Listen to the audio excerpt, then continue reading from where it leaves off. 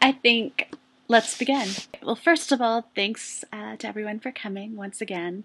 And today we're going to be podcasting our opinions on Beatles versus Stones. This is a definitive argument that's been going on in Second Life since early 2009. And so we thought we'd rehash it one more time. It's my favorite one. It is a good one. So maybe let's start by looking at their early years, because this is where a lot of people kind of make or break their decision about if they are a Beatles fan or a Stones fan. A lot of people think early Beatles songs are crap. What do you think, Tate? Were you a fan of the early teenage Beatles? Biased. I'm totally biased because, I love the early stuff. I mean, I think I was definitely hooked for life at Rubber Soul, but I like the early stuff because I think it's, I like that they covered girl group songs. I really got me. I loved that. Well, let's take a look back at how the Beatles came together, because I think a lot of that has to do with how they turned out. So, as everyone probably knows, John and Paul and George, while they were in high school in the 50s, were in a band called the Quarrymen together, and they all sort of rotated the lineup. But eventually, Stuart Sutcliffe and Pete Best joined together, and they became the Beatles in 1960. But if you look at the 50s, when rock and roll was born, rock and roll was not exactly, well, compared to today's standards, it wasn't very edgy. No, not at all. It was a lot of Pat Boone and... Mm-hmm. Even in the 60s when they became the Beatles, like the biggest hits were Cliff Richards and still Elvis Presley and like Petula Clark. Right. And Del Shannon. It wasn't edgy at all. Right, not at all. Well, and so much of that had to do with, the separation in radio as far as color lines as well. Mm-hmm. And so, I mean, you've got to admit the Beatles fell firmly on the side of the Everly Brothers. They weren't really that much of a blues or R&B. Yeah. But once they got together as a band, they started writing songs. It was Lennon and McCartney from the get-go, which I think is really interesting because that wasn't popular at the time, to write your own songs. Right. And that's more than you can say for the Rolling Stones, who basically just released like 5 cover albums before they released an original album. Right. That's something I always wondered about, actually. I wondered why there was so little original material early on, but I know less about their formation. Well, they were never songwriters. Like, there was no Glimmer Twins songwriting until Andrew Loog Oldham, who was their first manager, made them sit in a room and write a song together. And the first song that they wrote was As Tears Go By, which was too sappy for the Rolling Stones. He made them give it up, and he also managed Marianne Faithfull, and he got her to record it instead. Oh wow. Yeah. That's interesting. I didn't know that was their first. It was the first song they wrote together. But eventually the Beatles come together with Brian Epstein, their longtime manager. And Brian Epstein has never managed a band before in his life. He's a record store manager. Right. He doesn't know anyone in the record industry other than distribution people that sell him records. Right. And the Beatles are from Liverpool. And they spent a lot of the early 60s, in Hamburg, playing shows, getting their live chops. But nobody knew who they were, and all of the British record industry was based in London. And there was this idea that if you weren't from London, you were no one. Right. They were working class boys and family almost, essentially, and that had to be... I like to think about how scary it must have been from their end, but getting into that initially, sort of an industry that's completely out of their league, I can see why they gave up so much control early on. Totally. Well, they really didn't have a choice. I think they went to every record label in England twice and got turned down by Right. everyone possible. Until finally, of course, Parlophone and George Martin signed them. Which is interesting because Parlophone at the time was best known as a jazz label. They didn't sign contemporary artists. Right. Did classical as well, right? Mm-hmm. Some Mm-hmm. classical records. Yeah, they did. Um, But so this is how the Beatles formed, and I think they don't get a lot of credit for all of the playing out that they did in Liverpool at the Cavern Club and years in Hamburg and really earning their chops and writing songs together. Mm. Whereas the Rolling Stones, they had their chops. They Yes. were very Getting down much to the nitty-gritty. they were very much Yeah. in the blues scene, and they played in a lot of blues bands. There was one in particular called Blues Inc., where well, Keith Richards and Mick Jagger had known each other already as children, but it's sort of where they re-met and where they met Brian Jones. And Brian Jones had placed an ad and found some other guys, and then all of them ended up coming together and becoming the Rolling Stones. And what's really interesting is Andrew Loog Oldham becomes their manager and Svengali. He makes up their image completely from nothing. Like, these guys, except for Brian Jones, who had fathered some illegitimate children already and was bad news, Louise. the rest of them were just like nice little boys, very well behaved. And, Right. Mick Jagger was at the London School of He was Economics. at LSE, right? Yeah, totally. That's amazing. It's totally made up, this whole idea that they're dirty rockers. It's not. They were just into blues music. So he made an image for them, and he was a genius at it because he had worked doing publicity for the Beatles before this. Oh, what do you know? And he just literally makes them the opposite, and then takes them to Decca Records, who were one of the first labels that Brian Epstein had taken the Beatles to.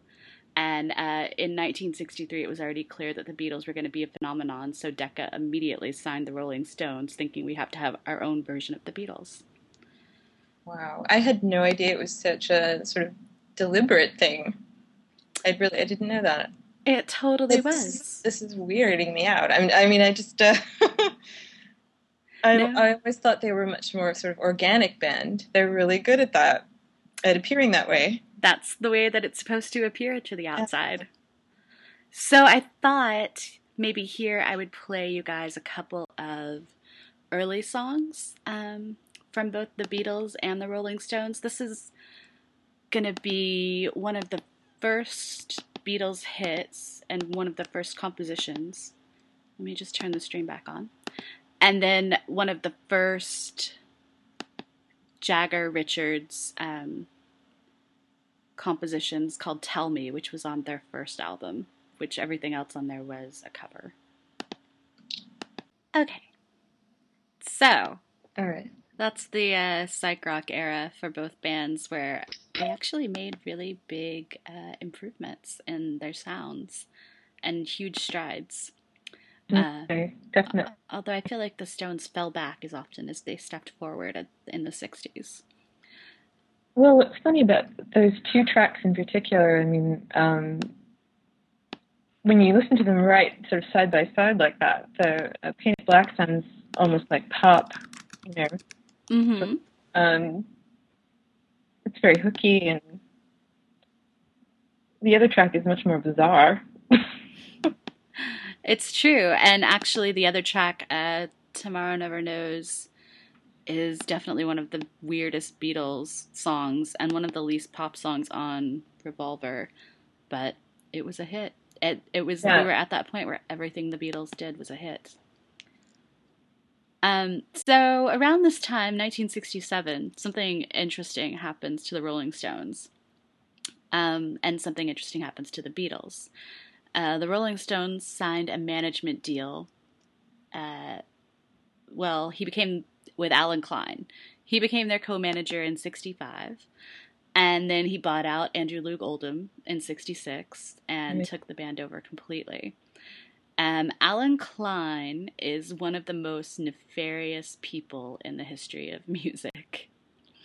And then in 1967, the Beatles manager, Brian Epstein, died, and they were devastated. He was like the glue that held that band together. Right. Especially John. Yeah, especially John. How did you always hear that the reason the Beatles broke up, Tate? Oh, sorry, I got a little chop on that. Would you repeat that? How did you always hear? What was the story you always heard about why the Oh, Beatles broke right. up? Well, I'd always heard that it was an instigated by Paul, and that he wanted out of a bad business deal, that he wanted out of bad management, but that he still wanted to continue. He just wanted to continue on his own terms, but I don't know what the real story is. I really, but that's what I'd sort of grown up hearing, Mm-hmm. was that he, thought they were being screwed and wanted out. Well, I'm glad you didn't hear that it was Yoko Ono, because I really hate when people say that. Oh, well, I'd heard that, but I never really believed that. Yeah, it seems sexist. Yeah. Because it is. But what you heard is true, and it was Alan Klein. After the Rolling Stones, after he started managing them, she was annoying, okay. After he started managing the Rolling Stones, their deal came about because Mick Jagger saw what Alan Klein had done for Sam Cooke, who he was also managing, and how he was able to go through and audit the books of record labels and force them to pay all kinds of royalties that they would hold back or hide. And Mick Jagger was never one to let go of a penny. So Right. he brought Klein on and saw some amazing results. They started getting all this money from Decca and their publishers that they had been withholding. And Klein was an accountant, so he really knew how to go through and analyze books. But he was an accountant, so he also knew how to hide money. And before too long, Mick Jagger realized that he wasn't a trustworthy individual, and he had been signing some bad contracts on their behalf, some unfavorable deals, taking over more rights to their material than they were really comfortable with without talking to them about it. And Alan, before he realized all of these bad things, though, Mick Jagger had introduced Klein to Paul McCartney after Brian Epstein passed away, and suggested maybe that they would like to have Klein manage them as well, and told them about all of the magic money tricks that he could pull. Wow. But before too long, Jagger realized that this was not a good situation. And history kind of varies here. Some people say that Jagger kept forcing Klein off because Klein's biggest dream in the world was to manage the Beatles. They were the most powerful band in the world, and he was just hypnotized by them. And so Mick Jagger made it possible for Klein to meet John Lennon at like the Rock and Roll Electric Circus taping. And the whole plan, if you believe in the more conspiracy theory, nefarious side of things, which sometimes I do, was to distract Klein with the Beatles so that the Stones could extract themselves from his management. And to explain how bad things got between Klein and the Rolling Stones, ABKCO, which released all of their records up to 1970, was Alan Klein's label, and he retained master rights to all of their recordings. And after the band broke up with him, he sued and still managed to maintain all of the rights because they had signed off on several very shady documents. They don't have control over those recordings at all. Amazing. Alan Klein's estate does, even today. Yeah. And they had to leave their record label and go sign a new deal with Virgin, which they did on the release of Sticky Fingers, just to get away and make a fresh start. Right. Wow. Yeah, so Alan Klein gets in the middle of the Beatles, and they were pretty much fighting all the time anyway, and they didn't have Brian Epstein there to pull them back together and, make them talk to each other. He'd always been the mediator for that band. Right.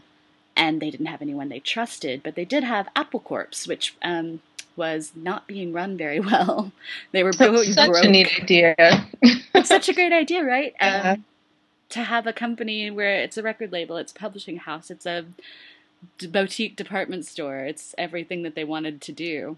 Yeah. And it's a tax shelter for their money from the British government. Right. And they gave away scholarship grants to young artists in the UK, one of whom was Yoko Ono. Oh, I didn't know that. Yeah.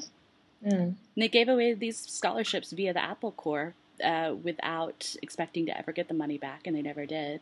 Right. But the way that they ran that business was terrible, and the first thing Alan Klein did, they wouldn't let him deal with their record label or their publisher, so he busted in on Apple Corps and started cutting the budget, making things work better so that the Beatles weren't going broke because of their own company. Wow. And so John, George, and Ringo loved him. Did he actually succeed in any of that with bailing out or helping in any way? Yeah, no, he did. He made that company make sense, and it never became profitable, obviously. But he stopped it from bleeding them dry. Oh, good. Okay. He did fail, however. One of the other goals that Alan Klein had was to try and gain control of the Beatles publishing from Sony ATV Publishing. And he did not manage to do that, which is a part of why he fell out of favor. But while he was still doing good things, John and George and Ringo all liked him and decided they wanted him to be their manager. Paul wanted Lee Eastman. Right. Also known as Linda McCartney's father. Yeah. And they couldn't agree. And everyone didn't want Lee Eastman because they thought it meant Paul's decisions would get more weight than theirs. Right. Right. And they were all just fighting and bitching each other out all the time anyway. This is kind of where Yoko Ono comes in, because all of her annoyingness and overreaching and being invited to the studio for the White Album in Abbey Road, this is a lot of what caused them to bicker. Right. Yeah, they'd never had any wives or girlfriends in the studio, as far as I know. It was a rule, I think. Yeah. I've always wondered about that. Like, what did Yoko Ono do to convince them? I think John must have made an ultimatum. I think he must have said, it's either both of us or not me, Yeah, he has to have. But I mean, what did Yoko do to John to... I just think, I like to believe that's nerve. That's, I don't know. I don't like to think she did anything to him in particular, other than John's sort of issues, inherent. I don't know. Like, I read this one crazy story about, I think during the White Album when she was pregnant, she'd already had a few miscarriages with John. Right. And so she insisted that they bring a bed in and put a microphone over it so that she could speak to everyone and still hear the recordings every day. It's just like... Yeah, that's crazy. But, if in the context of Yoko's sort of body of work, it's not that far-fetched. I think John knew what he was getting into. Tell me more about what you're thinking there. I think that, she was an established artist. She was, part of Fluxus, and she had, I think, at least 10 years in age on him as well. Mm-hmm. So I think, he looked up to her. I think that's interesting, especially considering... He went to art school, remember? He went to art college initially. Right. And I think he always sort of fancied people who made art their living. I think that's nice. I like your romantic notion of it. I try to reconcile that with my idea of John from the earlier 60s, who was married to Cynthia Lennon and left her, but left her with nothing. Right, yeah. And no skills because she was the wife, so she was supposed to stay home and do nothing. But then when she actually did that, she was boring, so he didn't want to be with her. Right. Well, and also the whole sort of marrying out of obligation, mm-hmm. that whole... He certainly didn't hold back on the hurtful comments about that later on, about, she was pregnant, so we had to get married, mm-hmm. that kind of thing. So, I don't know. Yeah, that's... all reports say that he was a passionate person, but not necessarily a nice guy, so... Yeah, so it's interesting that the reputed nice guy of the Beatles, Paul McCartney, is actually really the one that broke them up. And technically speaking, he did, although George Harrison was the first Beatle to quit. And he quit the band twice, and Ringo quit the band before that as well. And they always came back, and finally Paul really quit in 1969. Um, but, so you know that Let It Be was recorded early in 1969, just not released until 1970, posthumous Right. breakup. But the real last album that the Beatles recorded was Abbey Road. Abbey Road, right. So knowing everything that we just talked about management and breakup, if you listen to the last 3 songs on Abbey Road, which I'm going to play for you now, they're all written by Paul, and it's sort of like a goodbye. It's like he knew he was going to do this, and these are the last songs he's going to write with them. So it's very sweet. That's true. And Carry That Weight is supposed to be, if you listen to it in the right context, a kiss off to Alan Klein. Like, you're the one responsible for the breakup of this band. Right. So, yeah, I'm going to play those. And then also from 1969, something off of Let It Bleed. And you can tell that the Stones are in a very different place, because for them, 1969 is the year of Woodstock and Altamont. Oh, right. All right, so hold on while we listen to a few more tracks. Okay. All right, so we're back. And so as I alluded to earlier, 1969, when all of that business went down, was when the world started to really change and the whole flower child thing started to die out. And by 1970, it was just like a whole new culture of where hippies were, stabbing each other at concerts, whatever. Right. But so here's the question I want to pose to you, Tate. Okay. Did the Rolling Stones need the Beatles to break up in order to be considered a great band in the 70s? I don't think it would have made any difference as far as their progress, as far as their popularity, maybe, yeah, but not as far as their creative blossoming. Interesting. But, yeah, that's how I see it. I feel like they were always under the Beatles' shadow, kind of responding to whatever the Beatles had done until finally the Beatles broke up and they could just do whatever they wanted to do. It must have helped. I think creatively it must have helped. But yeah, so back to the Beatles breaking up, and I said I would say something about, do you want to repeat what you typed while we were listening to those songs, Tate?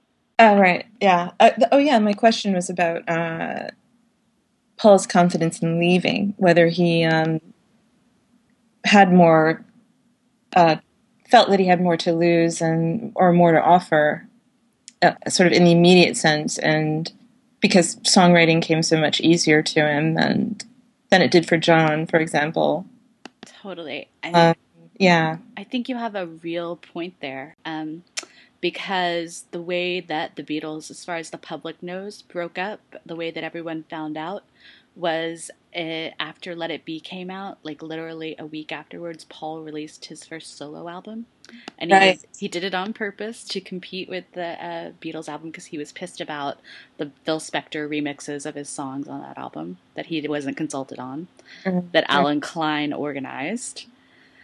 And so he just put it into a press release. Paul McCartney's releasing a new album and the Beatles have broken up, and made it seem like he had decided to break the Beatles up. Right. And John was pissed. John was so mad because they were not going to say anything about it. And he did it it's like Justin Timberlake took a page right out of the Beatles playbook, I feel like, the Paul McCartney playbook.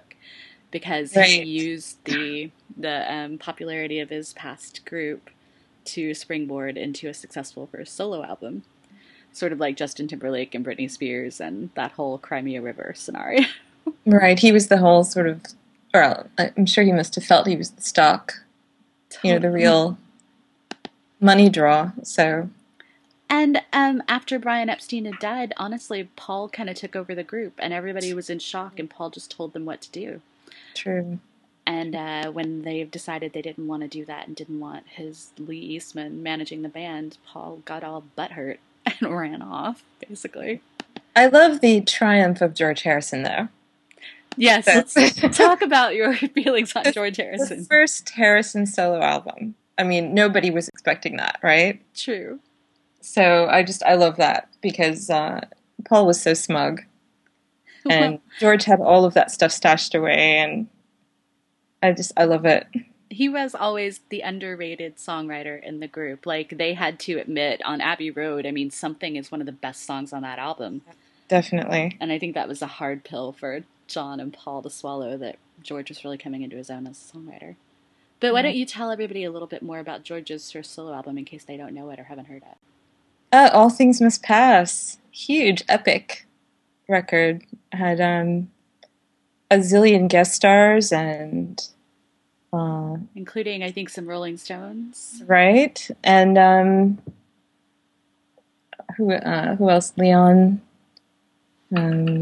Gosh, it had so many people. But the what I love about it is you know, all of the great songs. I mean, aside from the whole My Sweet Lord scandal. Yeah, But, no, explain what that is. Explain the what that is. publishing. Well, you know, My Sweet Lord so closely resembled He's So Fine, right? Mm-hmm. George got sued at the time for copyright infringement, I think it was. And had to actually go to court and defend his songwriting process to prove that he didn't sort of deliberately steal it, but he still had to pay, I think. Well, interesting note about that. So Alan Klein went on to buy the rights to all of Phil Spector's works, and that really? includes his production on He's So Fine. And he bought Bright Tunes, the music publishing company that sued George Harrison in that case. Evil. So it was really complicated, and there was a lot of back and forth. Ultimately, according to Wikipedia, Harrison became the owner of He's So Fine because of all of the shenanigans that Alan Klein pulled. Oh, I have no idea. That's so funny. Yeah, they just couldn't get rid of that guy once they got involved with him. And wow, okay. So he's not really paying anymore. I don't think so. He owns the song now.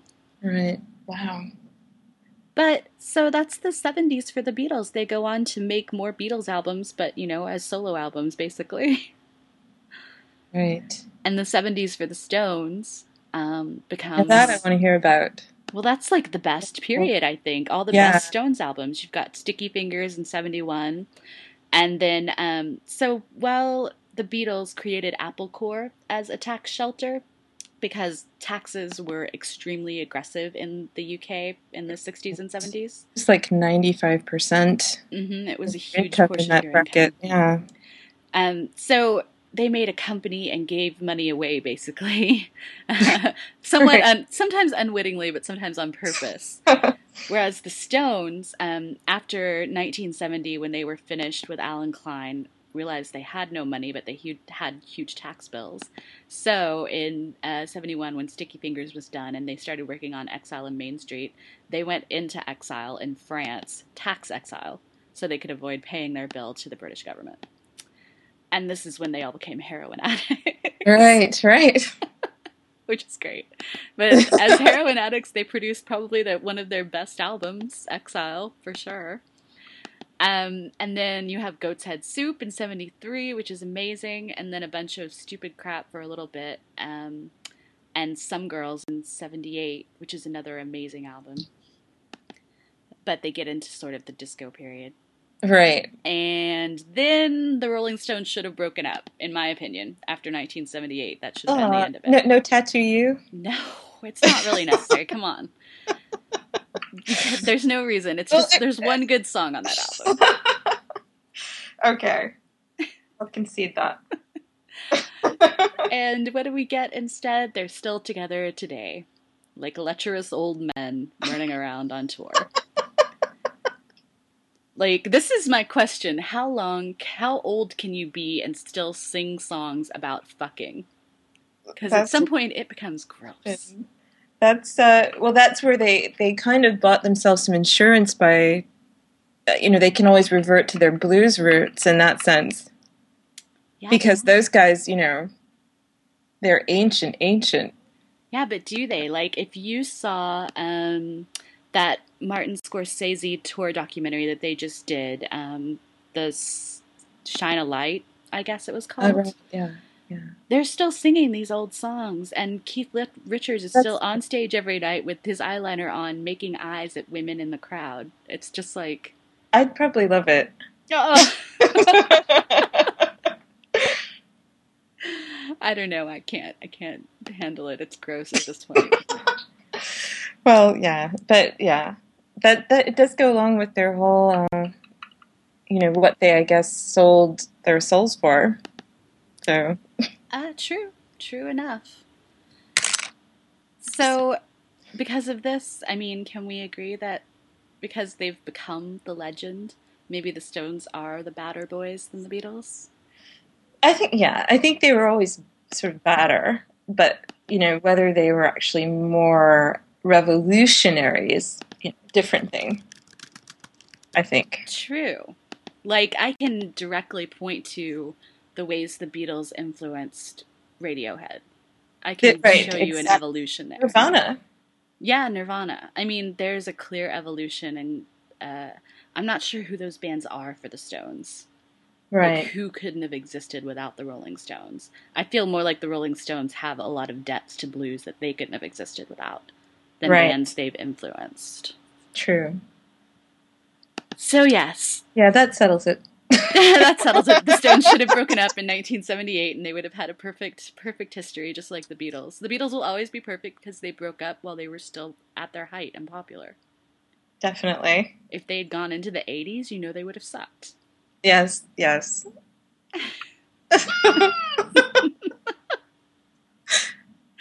So that's pretty much the story of the Beatles and the Stones. I thought I would finish off playing you something from the last Beatles album, and then something from the Rolling Stones that they released the year immediately following.